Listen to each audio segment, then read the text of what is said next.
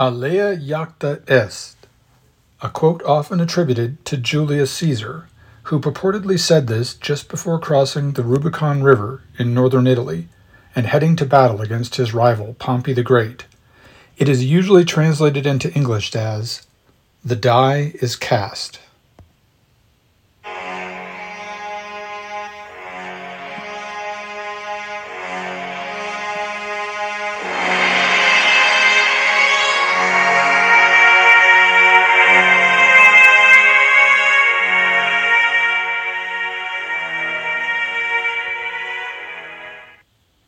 Hello and welcome to the Western Traditions podcast. This is the first introductory episode of the third series of the podcast called The Roman Empire.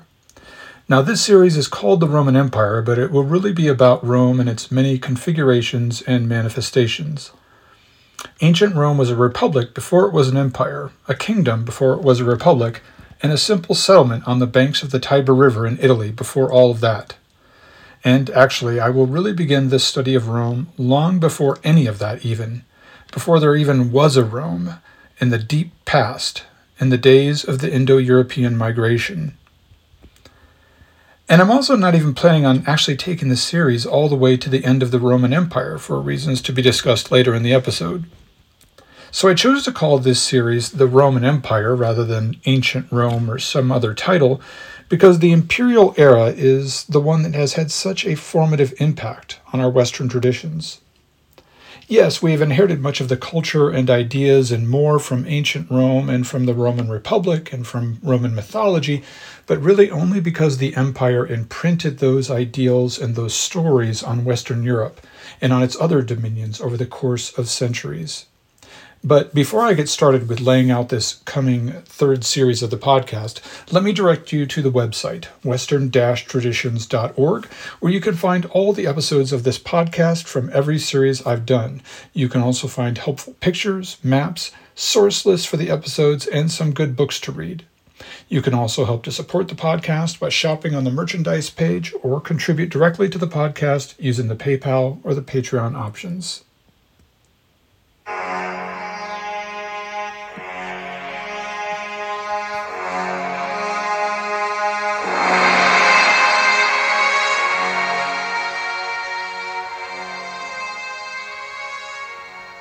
When I first envisioned the project that became this whole podcast, I actually dreaded the idea of doing the Roman series. That may seem surprising, but I have always been drawn to the Greek world, to Greek myth, and to Greek history. I think maybe I found the Greek character or style to be rawer and more vibrant, and I go so far as to always prefer the Greek spelling and styles of names in mythology. I say Heracles rather than Hercules, Zeus rather than Jupiter, Hera rather than Juno, etc. Though I knew something anyway of the importance in Rome in our past, I feared that the future series on Rome would be just this dry, plodding slog through formal histories, about as exciting as a high school history textbook. It was something that I imagined just managing to get through so that I could finally move from the energetic sun of ancient Greece to the flowering of philosophy and literature and religion in the Middle Ages. You see, those were the two eras that I was originally most excited about. Now, this is a little odd perhaps, because having grown up Roman Catholic, I had been born into the heritage of Rome to some extent. Later in the episode, I will get into the idea of who inherited the Roman Empire and discuss the Church's role as a successor, but no matter who you think actually inherited Rome's authority and traditions and culture, you have to admit that the Catholic Church at least has a decent claim to that inheritance, and I was raised, so to speak, in that institution after all. So maybe, to some extent, my disdain for Rome was incongruent with my own upbringing and outlook. Regardless, after I began the Greek series a couple years ago, I started to look ahead to Rome, and over time, I became increasingly intrigued by the opportunity to do this series of podcasts. Now, I'm not at all new to the topic of Rome and any of its versions, kingdom, republic, empire, church, etc. I started my journey into the great books decades ago, and before beginning this podcast, I had already read Tacitus and Suetonius, Virgil, Ovid, many of Plutarch's biographies about Roman legendary and historical figures, And of course, some of these things I had read naturally just as part of getting my English degree in the 1990s. But maybe it was deepening my learning about ancient Greece that started turning wheels in my head when I thought about Rome. I started seeing both connections and distinctions between the two cultures more clearly, and I marveled at the way that each of the two had diverged from their mutual Proto-Indo-European roots in terms of language, religion, culture, politics, and so on. Remember how I explained in the first series of the podcast on the ancient world in episode 12 how the Proto-Indo-Europeans migrated into Europe. Some of them had come down or over into Greece, others had moved farther west, and some of that westward group had then migrated southward into the Italian peninsula. And in that time, they had remained the same in certain ways, these different groups, but they also became different in so many other ways, especially the Greeks and the Latins.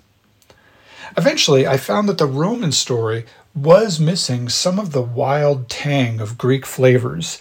Greek women were wild and provocative: Medea, Hecate, Gorgo, Pasiphae, Leda and that swan, and the Maenads terrorizing the countryside. And the Greek men were brilliant and startlingly aggressive and proud, Odysseus always conniving and plotting, Leonidas standing resolutely at the pass of Thermopylae, Pericles dominating Athens, and Alexander standing astride the world for a brief moment after a decade of conquest. But the Romans were fascinating too. Their patience and consistency, their stolid bravery were so enduring that instead of being boringly predictable, they were fascinatingly predictable, so adherent to their views, so steady in their intentions. The men were fierce but disciplined, and perplexingly, from a modern feminist-influenced perspective, while the society of the Romans was much more patriarchal than that of the Greeks, Roman women were actually much more free to enjoy public life. I think it's best to let Will Durant speak here. In the third book of his Civilization series, Will Durant wrote a beautiful description of the Romans. Here it is. Even today, the timid student is a bit frightened by the intense feelings of these fascinating folk, their taut muscles, swift love and anger, smoldering or blazing eyes, the pride and fury that made Italy great and tore her to pieces.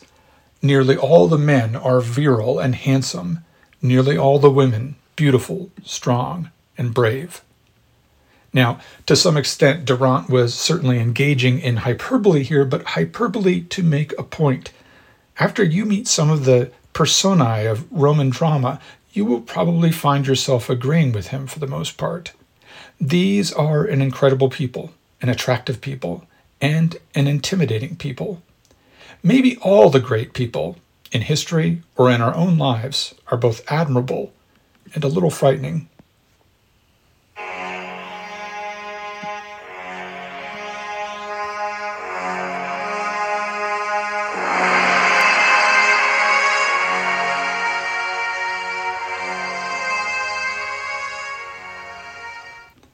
In my research, I have also realized that there are so many ways that I had not imagined that the Roman Empire impacted my other favorite era of history, the Middle Ages.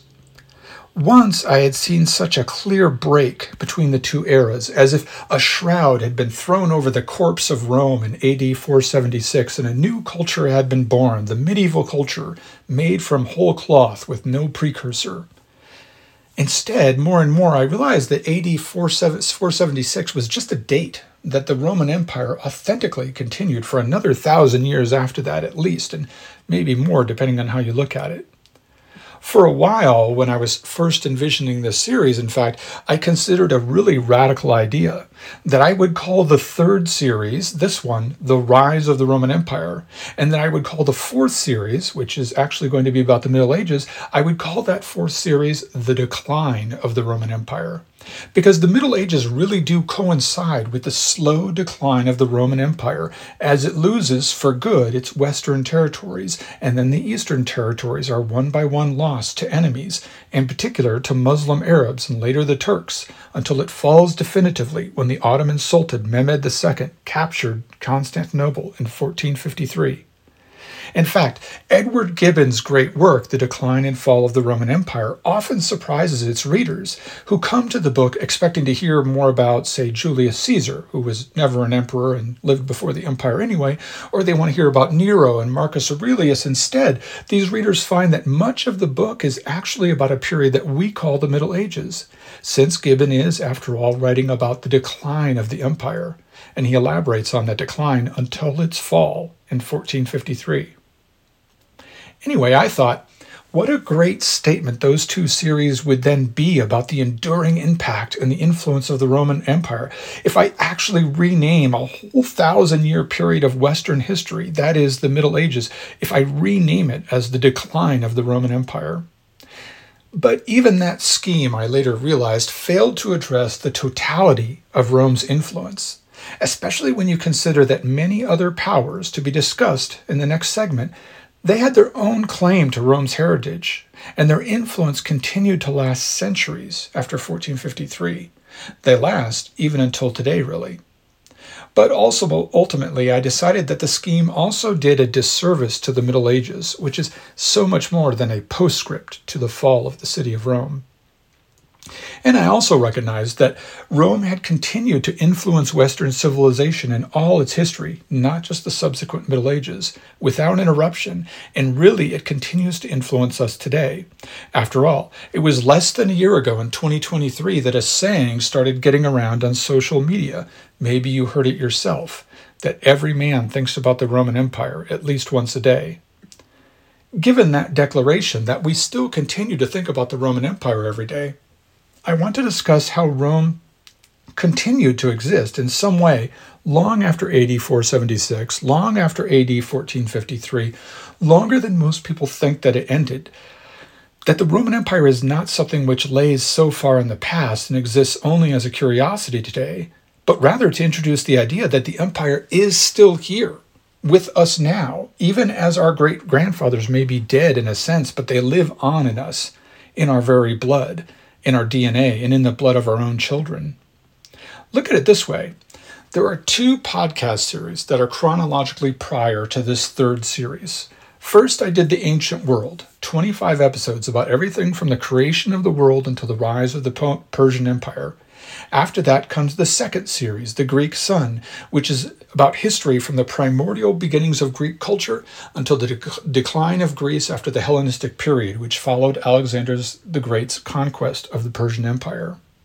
Now, it's simultaneously true that all of those previous cultures that I studied, Egyptian, Babylonian, Hittite, Persian, Greek, and so on, all continue, yes, to have some sort of influence on our modern day, to have left some sort of traces in our modern global culture, and certainly most would agree that Rome also influences us today like them.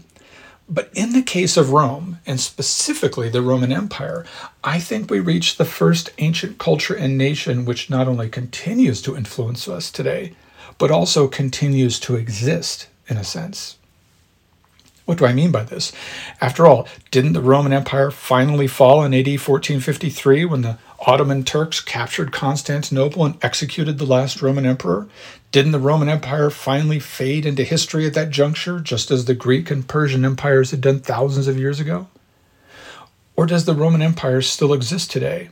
And I mean really exist, not just as a cultural influence, not as a meme on social media, but as a real political body or structure in some way. And if there is still a Roman Empire, there must be an emperor, right? What is an empire, after all, without its emperor?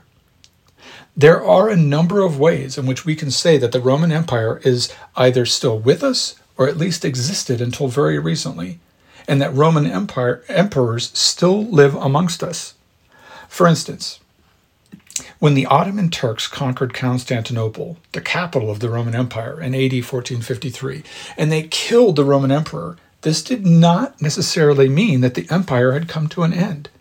After all, think about it. Many emperors of Rome over the previous 1,500 years had come to power by doing something just like that, by defeating an army and by killing off the previous emperor and his closest family. Now, some people, obviously some Turks, prefer to see the Ottoman emperors as simply the next dynasty of emperors in Rome.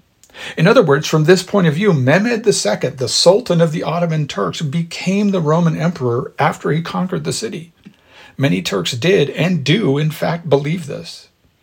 You could potentially say, depending on your perspective, that it is really Christian bias which says that the empire ended with the change of rulers, that Christians think it ended because they did not want to accept the possibility of a non-Christian emperor. According to this perception, then, Christians are just taking their toys and going home instead of accepting that the power of Rome passed into infidel hands.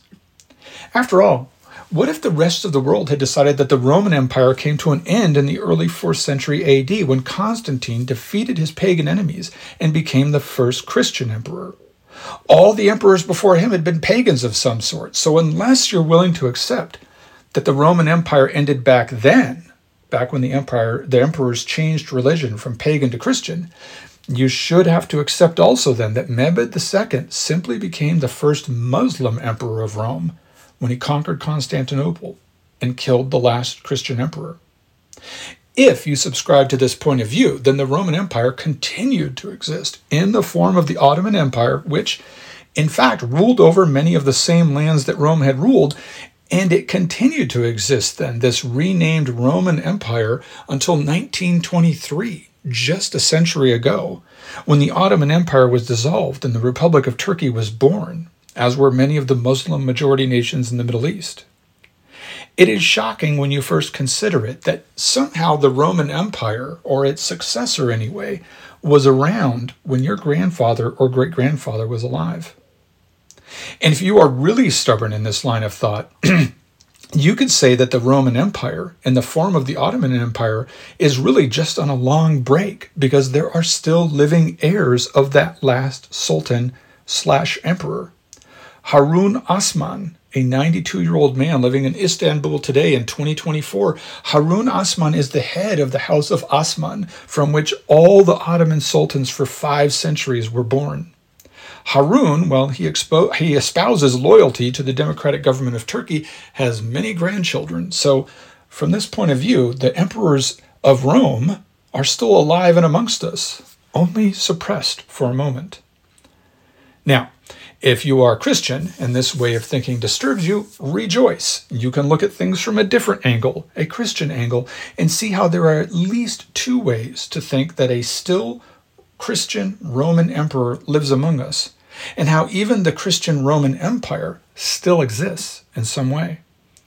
For one, know that in AD 800, Pope Leo III crowned Charlemagne as emperor, and that Charlemagne styled himself with language that approximated, without ever quite making the open declaration, but he certainly seemed to suggest that he was the new emperor of Rome, and thus becoming the first emperor of the West in more than 300 years. While this claim can be contested, there is no doubt that at least some of Charlemagne's descendants and successors styled themselves as the new Roman emperors in the West, and brother emperors to the emperors in the East, who generally did not share this belief. Well, you might ask, so what? That was long ago. But actually, the Holy Roman Empire, as it came to be called, lasted officially until 1806, when Napoleon forced its dissolution, and that was only 2 centuries ago.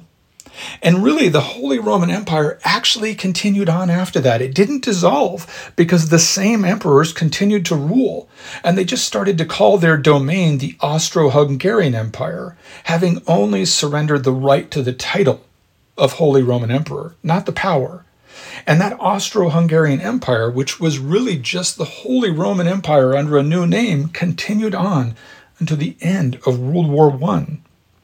And even after the fall of the Austro-Hungarian Empire, Roman Catholics in the older Latin Mass, Catholics continued to pray in their liturgy, in their public worship in the Mass, for the well-being of the emperor, right up until 1955.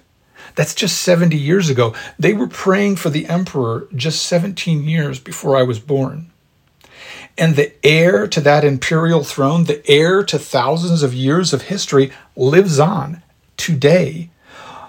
Otto von Habsburg, born in 1912, was the last actual crown prince of that empire, and he didn't die until 2011. When Barack Obama was president, the crown prince of the legacy of the Holy Roman Empire was still alive and amongst us. And Crown Prince Otto's son, Karl von Habsburg, is still alive and well, living in Austria, the blood of the centuries of emperors still running in his veins. Maybe, like the Ottoman Empire, the Holy Roman Empire is just on a long break. Now, I mentioned Roman Catholics a moment ago praying for the emperor.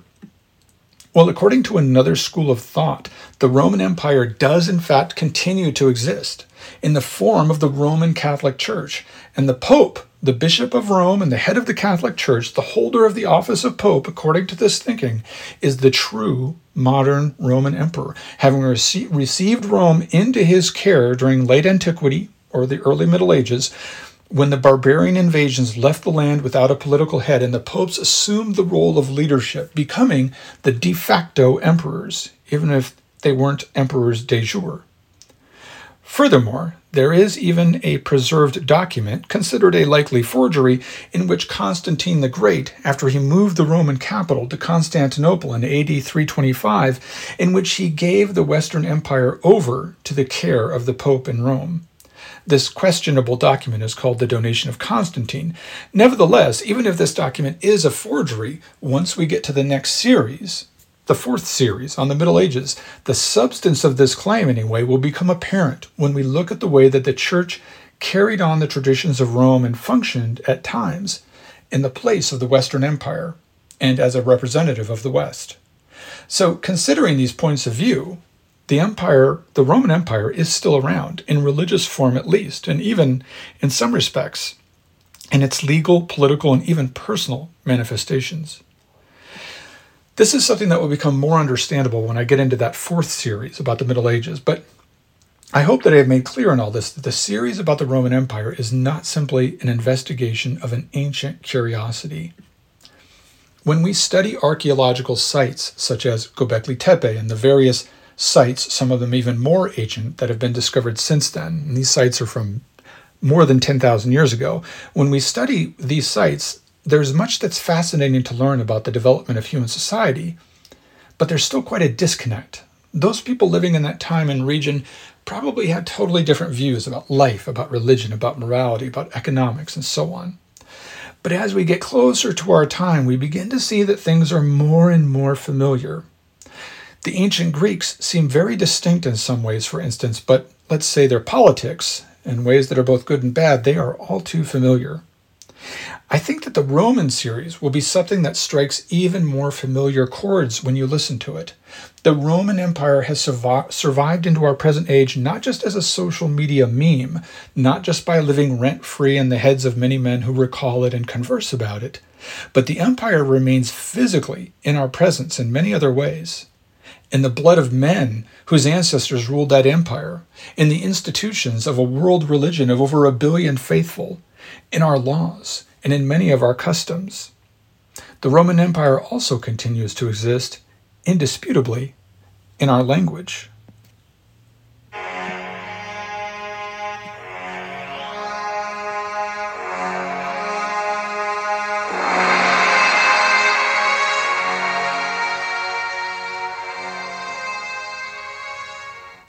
Consider, if you will, the Latin language.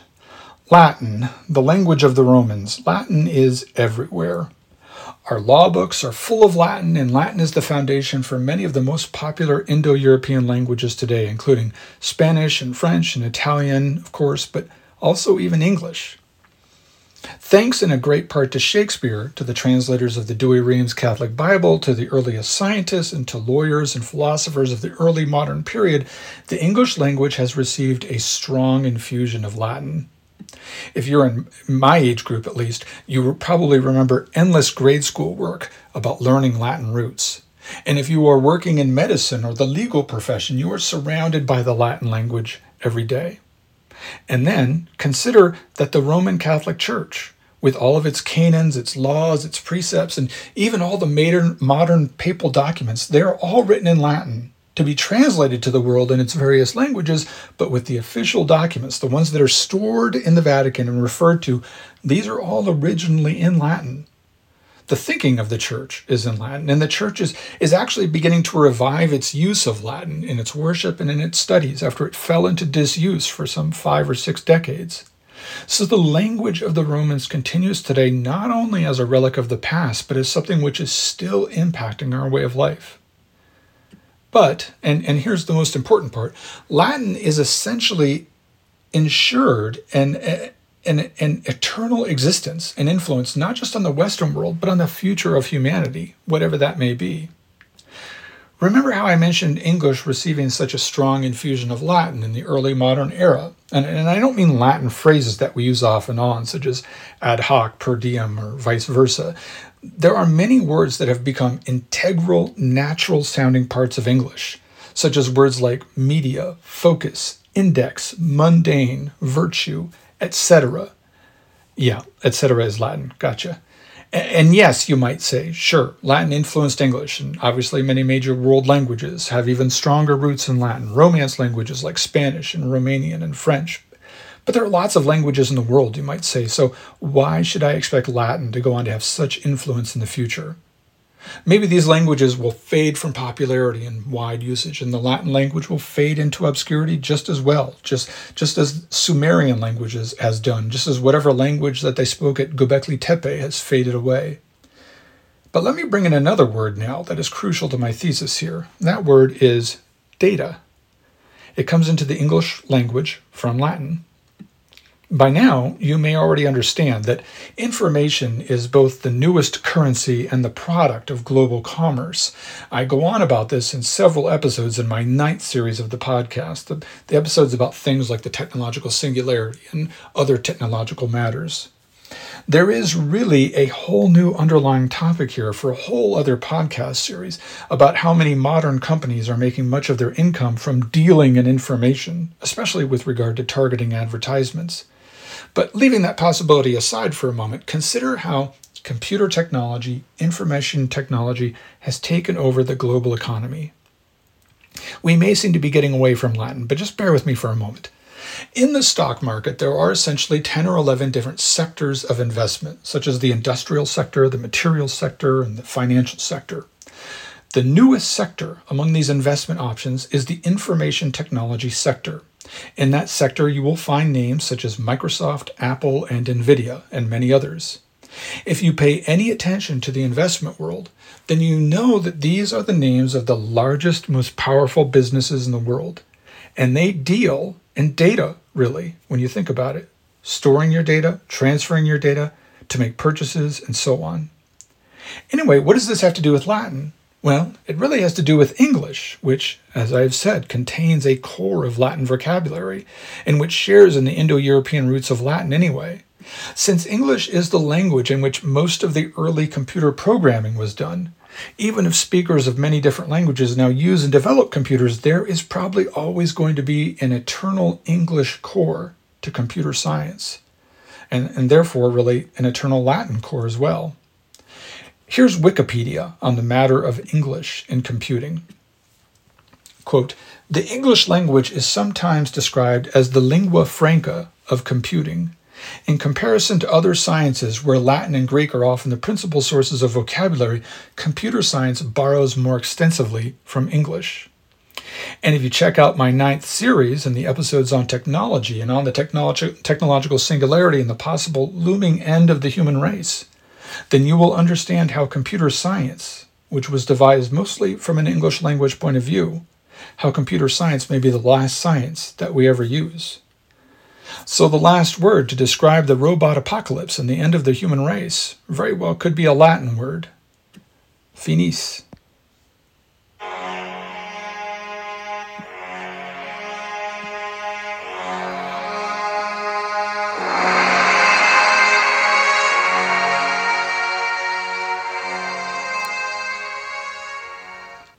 This 3rd series of episodes for the Western Traditions podcast will be broken down into 3 units.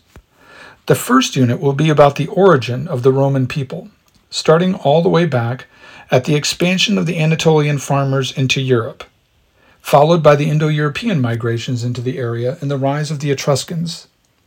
We will explore the archaeological and genetic evidence for the Romans and look at people living in the same area before they even called themselves Roman. Roman mythology and the rise of the Roman kings will also be explored. This first unit will end with the fall of the last king of Rome in 509 BC. The second unit will be about the Roman Republic from 509 to 27 BC, a period during which some of the greatest names of Roman history will appear, such as Scipio Africanus, Marcus Cato, Sulla, Marius, Cicero, Julius Caesar, and more.